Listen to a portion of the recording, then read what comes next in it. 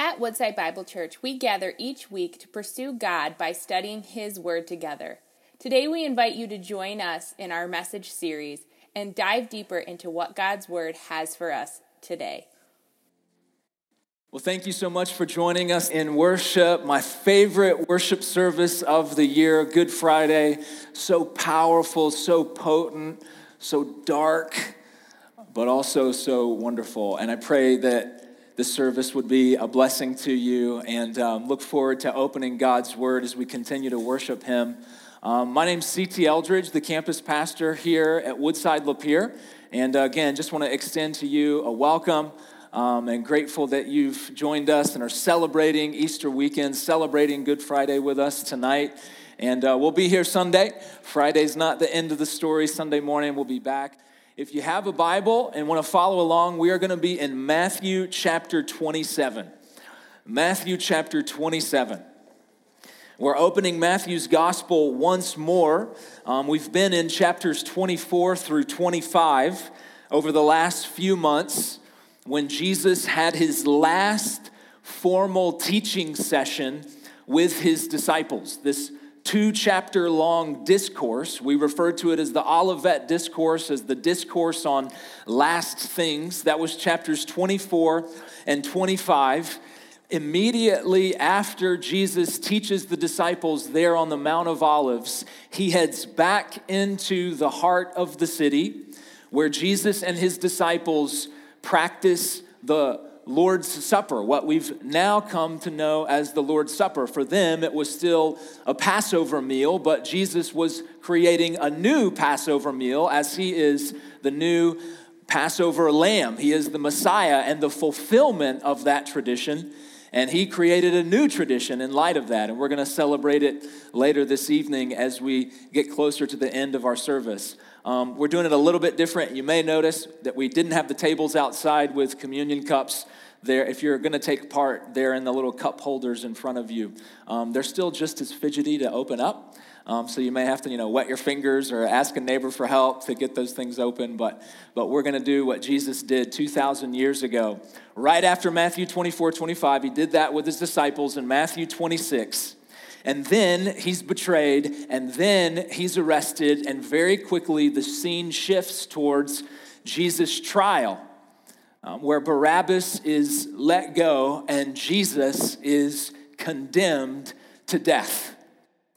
The Jewish community, the religious leaders condemn Jesus to crucifixion, but they don't have the legal right, being under the authority of the Roman Empire and being under the Roman's governor, Pontius Pilate.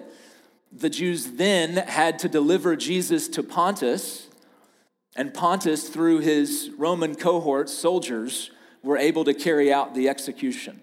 So that's where we are within the narrative of Jesus' passion. He's been condemned by the Jewish crowd and the religious leaders of the Jews. He's been handed over to Pontius Pilate, and now Pontius has given him to the soldiers where they're going to do the rest of the job. So we're picking up the story in Matthew chapter 27, verse 27 through 44. Matthew chapter 27, verse 27 through 44. Brothers and sisters, hear the words of our God. Then the soldiers of the governor took Jesus into the governor's headquarters, and they gathered the whole battalion of soldiers before him.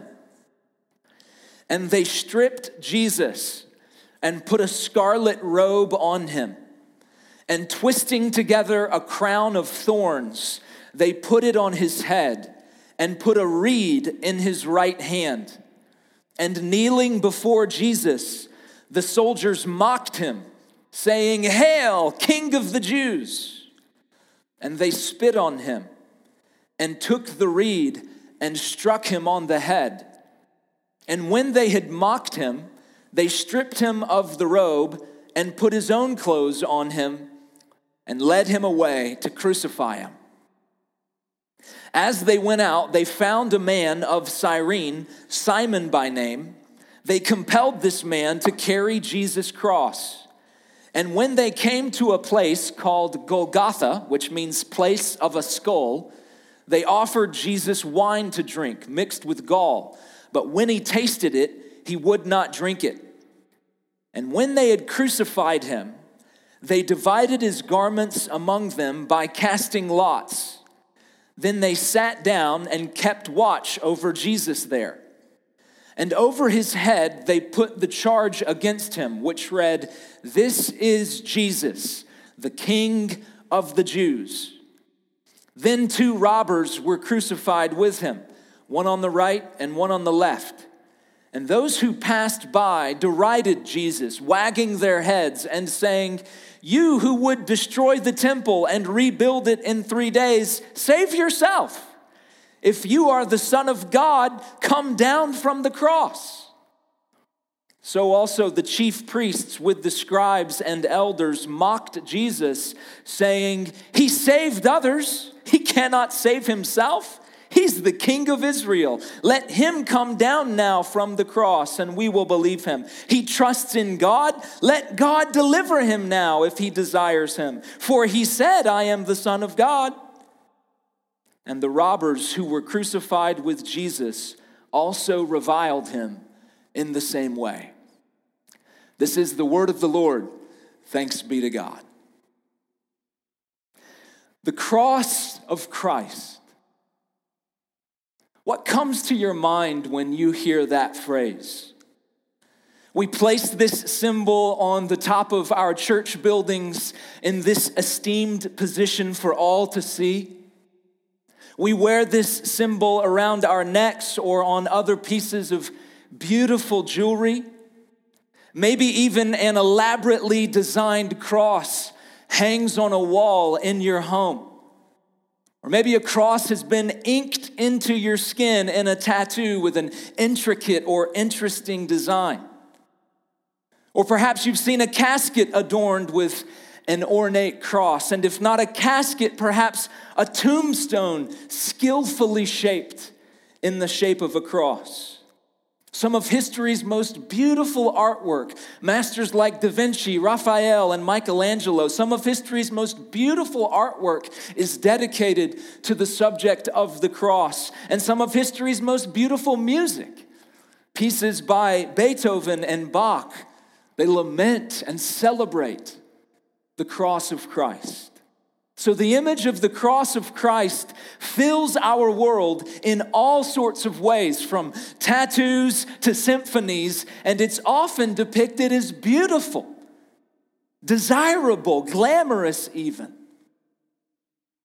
But as we read this account of Jesus' crucifixion, it is anything but beautiful, desirable, and glamorous. It is hideous. It is gruesome. It is deeply troubling. For anyone to be treated the way Jesus is treated would be appalling. For anyone to be treated this way, but to see Jesus treated this way. This man who was supremely loving. This man who was impeccably wise. This man who was full of joy and love and peace and grace and strength. To see him treated this way is unthinkably awful. But as bad as it is, let's not shy away. Because oftentimes seeing something gross, seeing something disturbing, all we can do is look away. The shame and the pain and the disgrace of it forces us to turn away. But this scene is here for us in Scripture so that we might come face to face with the consequences of our sin. This scene is recorded for us so that we can look squarely at the truth of what it took to pay the price for our sin. So, in studying this passage, I've identified 3 ways Jesus is humiliated. 3 ways we can perceive the wages of sin. First, Jesus' kingdom is rejected. Jesus' kingdom is rejected. So perhaps in more than any other gospel, Matthew's gospel emphasizes Jesus' teaching on the kingdom of God or the kingdom of heaven. In Matthew chapter 1, Matthew lays out Jesus' genealogy as the son of David and the rightful heir to King David's throne.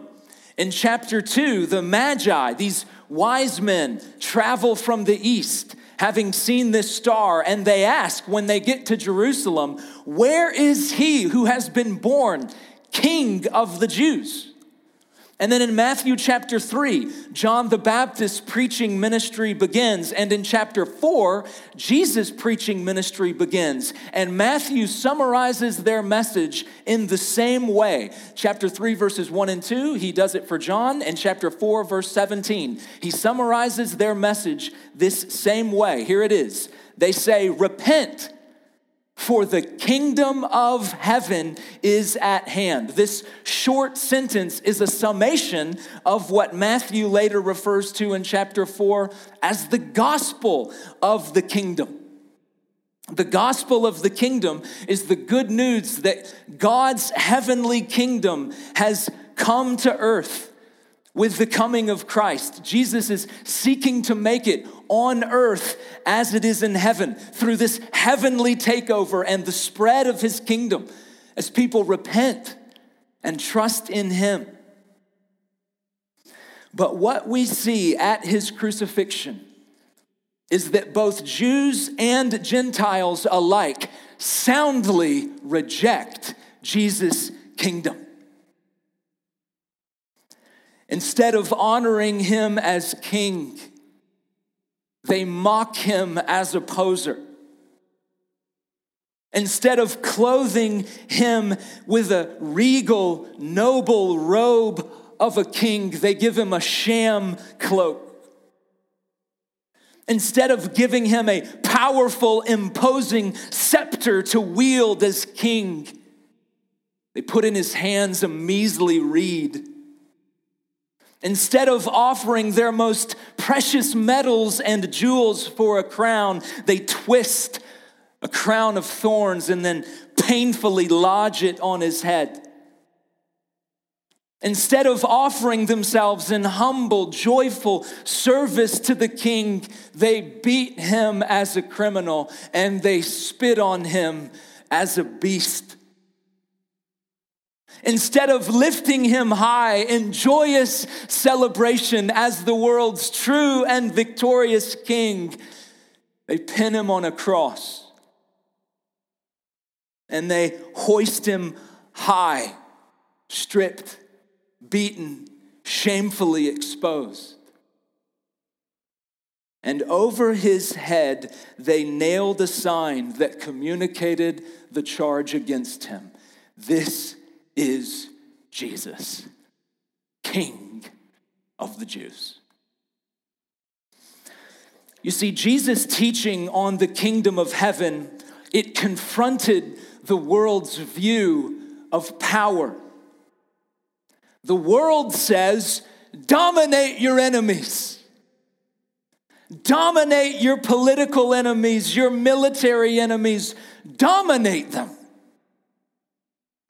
But the King of heaven taught, love your enemies. What good is it if you love those who love you? Do not even the Gentiles do the same? No, love your enemies. The world says, win at all costs, win at any cost, win whatever it takes, just win. But the King of heaven says, sacrifice at all cost. If someone asks you to go with them 1 mile, go with them 2. If someone asks for your tunic, give them your cloak as well. The Son of Man came into the world not to be served, but to serve and to give his life, to sacrifice his very life as a ransom for many. The world says only the strong survive, only the powerful survive. But the true king says, my power is made perfect in weakness. The world says, dominate your enemies, win at all cost, only the strong survive. And so Jesus' teaching on the kingdom of heaven and power just doesn't compute for these Jews and Romans. And so they reject him as king and they resist his call to repentance. And so, church, we too have to ask ourselves, what's your view of power? What's your ideal of a king? Is it a domineering, ruthless, merciless tyrant? Is it a view that concedes to certain people being taken advantage of because, hey, win at all costs? Is it a view that allows for hatred toward the enemy, hatred toward hateful words, hateful actions because, hey, we got to dominate, we got to win, we got to show them who's boss? Does your view of power and strength mean that you got to cover up all your weaknesses? Can't show any weaknesses, got to act tough? Friends, if any of that is true of us, then your view of power is more in line with the ways of the world than the way of Christ. God's power is made perfect through weakness. There is strength in vulnerability. True power is shaped like a cross, not a sword, not a gun, not big muscles. On the cross, Jesus' kingdom was rejected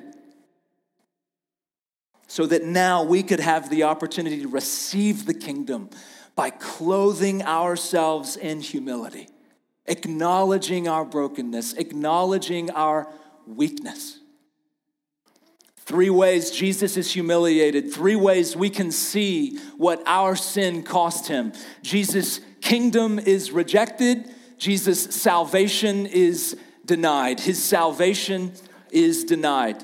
So listen again to what's spoken to Jesus as he hangs on the cross. This was apparently a public space because people are just passing by, and we get a comment from one of those passing by, and we then hear a similar comment from the religious leaders and chief priests, as they're called. So this is chapter 27, verses 39 through 42.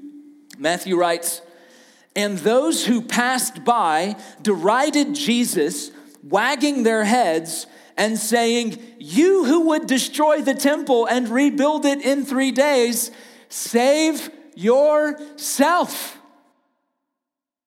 If you indeed are the Son of God, come down from the cross.' So also the chief priests with the scribes and elders mocked Jesus, saying, 'He saved others, he can't save himself.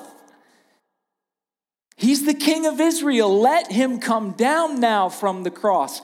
Then we'll believe him.' Save yourself.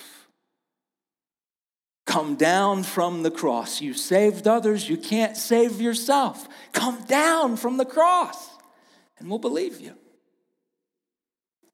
So it is assumed here by these people who mock Jesus, it is assumed that if he is the real deal, he will save himself. He wouldn't let this happen to himself. And their assumption is so strong that they are willing to publicly shame him, to mock him to his face, because in their minds, there's no way, if he's the Savior, that he can't save himself. And this goes to show that they had already denied the way of salvation laid out by Jesus prior to this. Earlier in the Gospel of Matthew, chapter 16, verses 24 through 25, Jesus said this, "If anyone would come after me," in other words, if anyone would follow me, "then let him deny himself, take up his cross, and then come follow me.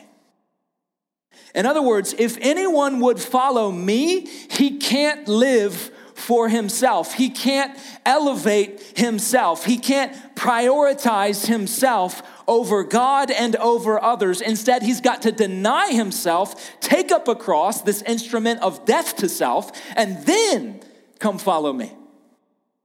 And then in verse 25, Jesus continues, for whoever would save his life will lose it. Whoever would save his self will lose his self. But whoever loses his life for my sake will find it. This is the way of salvation. Self-denying, cross-bearing, death to self, denial of self. But what do the mockers say? Save yourself. Don't deny yourself. Save yourself. Don't bear the cross. Come down from the cross. So besides Christianity, every other religion, every other philosophy of life is ultimately a self-salvation project. And there are more secular versions of this that include saving yourself through hard work, saving yourself through making a bunch of money, saving yourself through beautifying your body, saving yourself through maximum sensual pleasure. A few secular options that are popular, and there are more religious versions of this. Saving yourself by following the religion's rules, completing the 5 pillars of Islam, walking the 8-fold path of enlightenment in Buddhism, working your way up the caste system in Hinduism. But whether secular or religious, these are all ultimately self-salvation projects. Doing it yourself, achieving it on your own. Maybe there's some spiritual inspiration. Maybe God is involved somehow, but ultimately you save yourself. But the message of the gospel is just the opposite. Not only are we not to save ourselves, we can't save ourselves. And in fact, we're called to die to ourselves, to deny ourselves. We're called to remove ourselves from the center of our universes and to submit to Jesus as Lord. He is supreme. He is the center. But not only do we die to ourselves by submitting to Jesus as Lord and making him our center, we also die to ourselves by considering others more significant than ourselves. It's exactly what the Apostle Paul calls us to in Philippians chapter 2. In that chapter there, he's meditating on the death of Christ, and he draws this conclusion based on the example of Christ set before us. He writes, do nothing from selfish ambition or conceit. Do nothing out of selfish ambition or conceit, but in humility count others more significant than yourself. In other words, don't save yourself. Don't prioritize yourself. Don't elevate yourself. Deny yourself. Die to yourself by considering others more significant than yourself. Because that's what Jesus is doing on the cross. The true King, hanging, dying. They said, save yourself. He said, no. I count you more significant than myself. The Christ, the promised one, the King of Kings, the Lord of Lords, the Lord of glory, the Good Shepherd, the eternal God in the flesh. He said, I count you. Broken, sinful you. I count you more significant than myself. And so he stayed on the cross, dying to himself so that we might live. And now he calls us to do the same. Do nothing from selfish ambition, or conceit, but in humility, count others more significant than yourself. Those who were mocking Jesus, crucifying Jesus, they said, we don't want any part of that. We'll save ourselves. We'll live for ourselves. Thank you very much. And they deny his salvation. As he's crucified, Jesus' kingdom is rejected, his salvation is denied, and finally, his identity is questioned. His identity is questioned. So this last aspect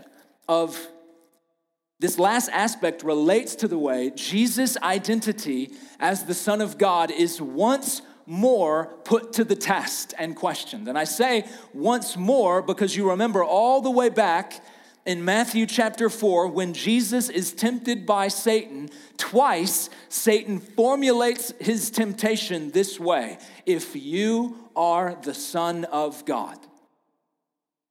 If you are the Son of God, turn these stones into bread. If you are the Son of God, throw yourself down from the temple, for the angels will catch you. So Satan is questioning Jesus' identity as the Son of God, and the same thing happens as he's being crucified. Again, listen to verses 39 through 44. And those who passed by derided Jesus, wagging their heads, saying, "You who would destroy the temple and build it again in 3 days, save yourself if you are the Son of God. Come down from the cross." And so also the chief priests, scribes, and elders mocked Jesus, saying, "He saved others, he can't save himself. He's the King of Israel. Let him come down now from the cross and we'll believe in him. He trusts in God. Let God deliver him if God desires him. For he said, 'I am the Son of God.'" So these taunts are meant to communicate to Jesus, you are not the Son of God. If you are the Son of God, you wouldn't be hanging on that tree.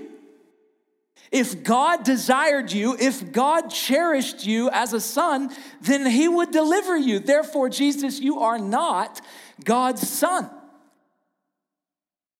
His identity is questioned. His worth as a son is questioned. Think about for a moment your identity as a son or a daughter. It is perhaps the one aspect of our identity that we cannot lose. So take me for an example. I am a husband. That is a part of my identity, but I could no longer be a husband.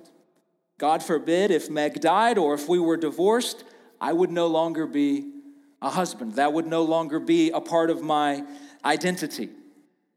And I am also a father. That's a part of my identity. But I could no longer be a father. If, again, God forbid, I lost my children to death, I would no longer be a father, at least in the active sense. And I am a pastor. That's a part of my identity, but I could, at some point, no longer be a pastor. If you guys had had enough or whatever, I would no longer be a pastor. But from the very start of my conception, I have been a son to Charles and Nancy Eldridge. It's perhaps the one aspect of our identity that we've always had and we cannot lose. We are children of our parents. And that part of who we are is foundational to our sense of self-worth, our sense of value, because we receive love and we feel cared for and we're accepted and celebrated by our parents as their children. So being a son or a daughter to our parents is a crucial part of our identity. And here Jesus is, hanging on the cross, and they taunt him, "You are not God's son. You are not loved as a son. You are not cherished as a son. You are not celebrated as a son. You are rejected. You are scum. You are nothing. You are rejected by God. You are scum to God. You are nothing to God. You are not his son.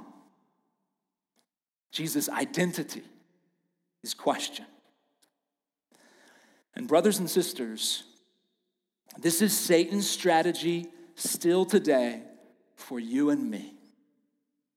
He wants to convince us to find our ultimate identity in someone else or something else besides who we are in God. He'll try to convince us to find our identities in our families or in our work. He'll try to convince us to find our identity in being religious or in being moral or being conservative or being progressive or being American or being wealthy or athletic or smart or anything. He wants to convince us to find our ultimate identity in anything else besides who we are in God. His creatures, his children, his sons and daughters. And Jesus here shows us the way. Even through the deepest possible pain, even though his circumstances essentially could not have been worse, he knows who he is. From his heart, he embraces the truth, not based on what his taunters say to him, but based on what God says about him. From his heart, he embraces the truth that he is the beloved Son of the Father. And from that place of internal security about who he is able to endure. And the same is true for you and for me. If we know who we are in Christ, that we're loved, we're forgiven, we're free, we're accepted, we're adopted as sons and daughters. If we know who we are in him, then we can endure whatever external circumstances come our way. However loud and however powerful Satan's lies are to you, if you receive from your heart that in Christ you are a child of God, you can endure anything. Jesus shows us the way. And that is why, friends, we glory in the cross. Glory in the cross of Christ. On the one hand, the cross is gnarly and nasty and brutal. The cross meant rejection and shame and pain for whoever was its victim, and the cross of Christ was no different. The cross of Christ meant that his kingdom was rejected. Through the cross, we communicated to God, we don't want to do power the way you would have us. We want a ruler different than you have provided. We rejected his kingdom through the cross. And through the cross, we denied his salvation. We don't want to do selflessness. We don't want to practice self-denial. We don't want to carry a cross and die to ourselves. We denied his salvation. And through the cross, we questioned his identity. Our taunts went to the core of his being, and we said, no, you are not God's son. But mystery of mysteries and mercy of mercies, Jesus underwent all of this so that we could be redeemed, Jesus endured the rejection of his kingdom so that we could ultimately enter his kingdom. Jesus' salvation was denied so that we could ultimately experience this salvation. Jesus endured the questioning of his identity so that we could eventually share in his identity as the children of God. So awful as the cross was, we glory in the cross. We put it on top of steeples and we tattoo it into our skin and we place it in our jewelry because this instrument of torture is also the means of our salvation. And one of the key ways that Jesus himself gave to us to commemorate the cross was the meal I referred to earlier that we now call communion. We now call the Lord's Supper. This very day on the Jewish calendar, the 6th day of Passover week, is when Jesus' body was broken and when his blood was spilled. We identify with this vicious act by eating the bread and drinking the cup.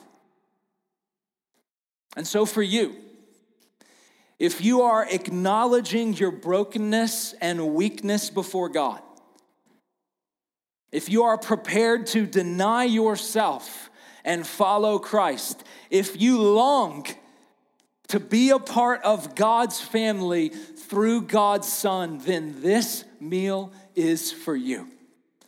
Let's eat and drink to the glory of our cross-bearing Savior. But if that's not you, if you are still rejecting his kingdom, his lordship over his life, if you are still denying his salvation by refusing to deny yourself, keeping yourself on the throne of your life, keeping yourself at the center of your life, if you're still questioning his identity, if you don't see Jesus as supremely valuable, the Son of God, the cherished one, the beloved one, if you're still questioning who he is, then I encourage you not to take part. And instead, use this time to reflect on these questions. Where else will you find a king who exercises power with such humility, courage, and grace? Where else will you find a Savior who gave of himself so selflessly? And where else will you find the kind of rock-solid internal security that comes from being one of God's children through Jesus? For as often as you eat this bread and drink the cup, you proclaim the Lord's death until he comes. Let's pray. Our Father in heaven, we've gathered this evening to proclaim the Lord's death through eating and drinking the bread and the cup. We've gathered together this evening to remember, to receive the significance of Jesus' death. The price he paid, the shame he bore, and the love he put on display. God, we as a church say from our hearts, thank you. What kind of God must you be to sacrifice so much? A good God, a loving God, a gracious God, a fatherly God. And so we thank you and praise you and open our hearts now to the grace of Christ. In his name, amen.